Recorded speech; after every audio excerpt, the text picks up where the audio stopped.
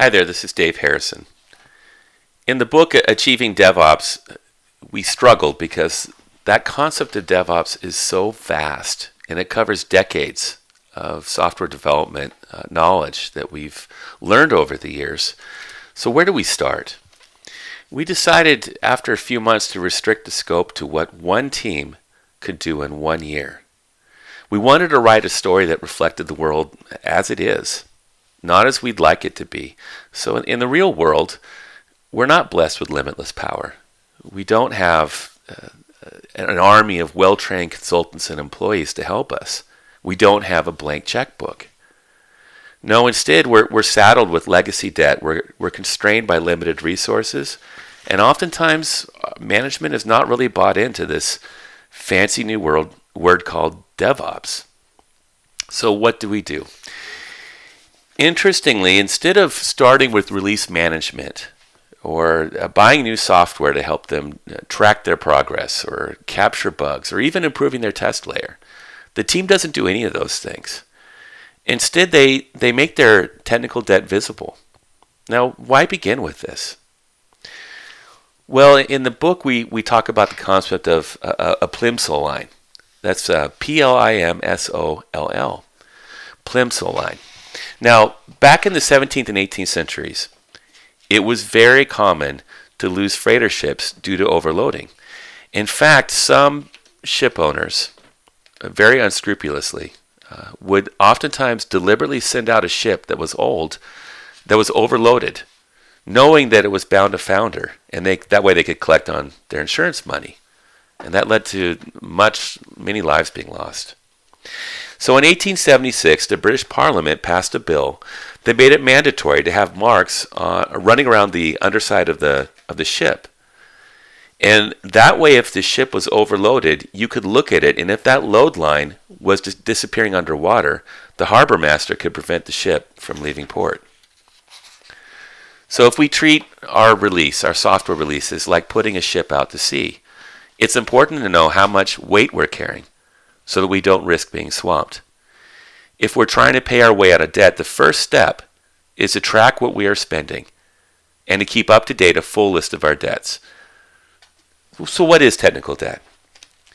Well, in any project, we always incur debt.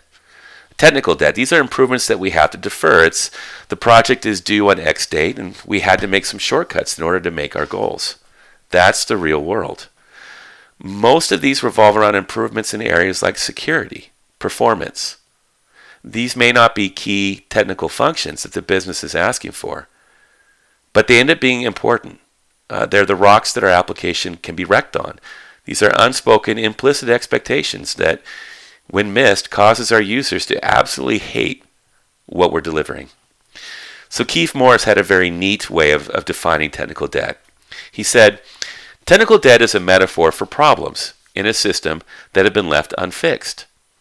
As with most financial debts, your system charges interest for technical debt. You might have to pay interest in a form of ongoing manual workarounds needed to keep things running. You may pay it as extra time taken to make changes that would be simpler with a cleaner architecture. Or charges may take the form of unreliable or hard-to-use services for your users. Software craftsmanship is largely about avoiding technical debt. Make a habit of fixing problems and flaws as you discover them, which is preferably as you make them, rather than falling into the bad habit of thinking, oh, it's good enough for now. This is a controversial view.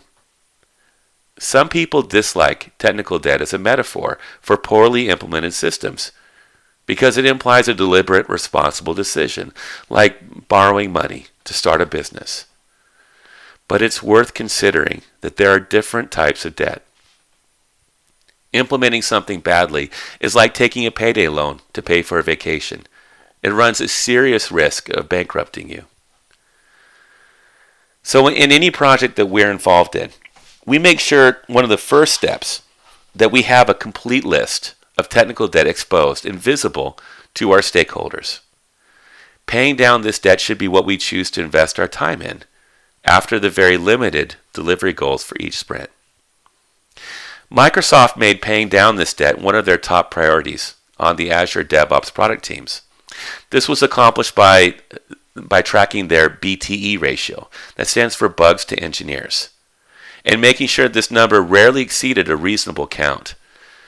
Now we get into this, what the BTE ratio exactly is and how Microsoft defines it, with some interviews in the book with Sam Guckenheimer and Aaron Bjork. But suffice to say, this was for us a very powerful moment. We realized how vivid it was having that single number visible on every single dashboard that managers were aware of and tracked. Is the project moving smoother, or are we overloaded? For Microsoft, that BTE ratio was a game changer. Now, that's not the only way of tracking your technical debt. Some companies, for example, have found lead time to be very, very valuable. Other companies have used something called a maturity matrix. For instance, companies like Ticketmaster, Capital One, and Exxon. Now, there's many books out there that flatly call this an anti-pattern. But we can't do that. There's too many powerful examples of companies that use maturity matrices to create self-organizing teams that can assess themselves and make their recommendations for improvement that fit their specific use case. The main point, though, is this: dysfunction thrives on secrets. Happy families value open, honest discussions, even when this causes short-term pain. It's the dysfunctional families that tend to hide problems or minimize them. Left in the dark, these secrets multiply into a crushing burden. So, exposing the weight that our team is carrying is an excellent, very powerful first step. It's a turning point, because unless you define your pain, you can't come up with a systematic and effective way of dealing with it. So we'll talk more in the book about how to recruit executive support to start paying down that debt. But suffice to say, it's critical to speaking the language of business, to link that list of debts to quantifiable results. That means dollars saved, waste eliminated, opportunities for gain in the form of new features, for example. We interviewed Michael Stonke of Puppet, and he told us that it's critical for engineers to learn how to put technical debt into practical terms that executive decision makers can understand. He said, think about the way that you are presenting this information to the people that matter in your company. You want to steer towards a measurable outcome that matters to people. For example, don't try to sell MTTR by itself. If I say, well, I need to have more worker roles added to this process, I need to have more servers running in the background, that's great for techies, but not so much for the people writing the checks. But if I say, hey, it costs us this much in terms of dollars every time this problem happens, well, then I get strong feedback.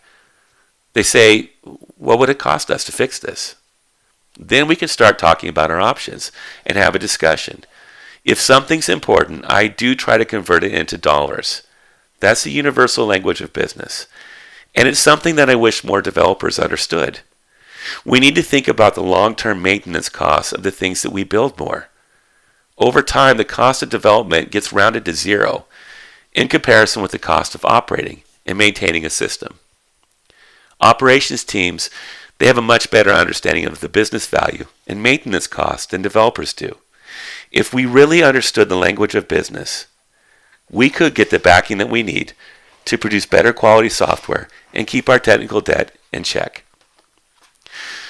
So that's why in the book the team starts with coming up with a single list of the things that they've been deferring, the things that need to, improvements that need to happen that they just never have time for.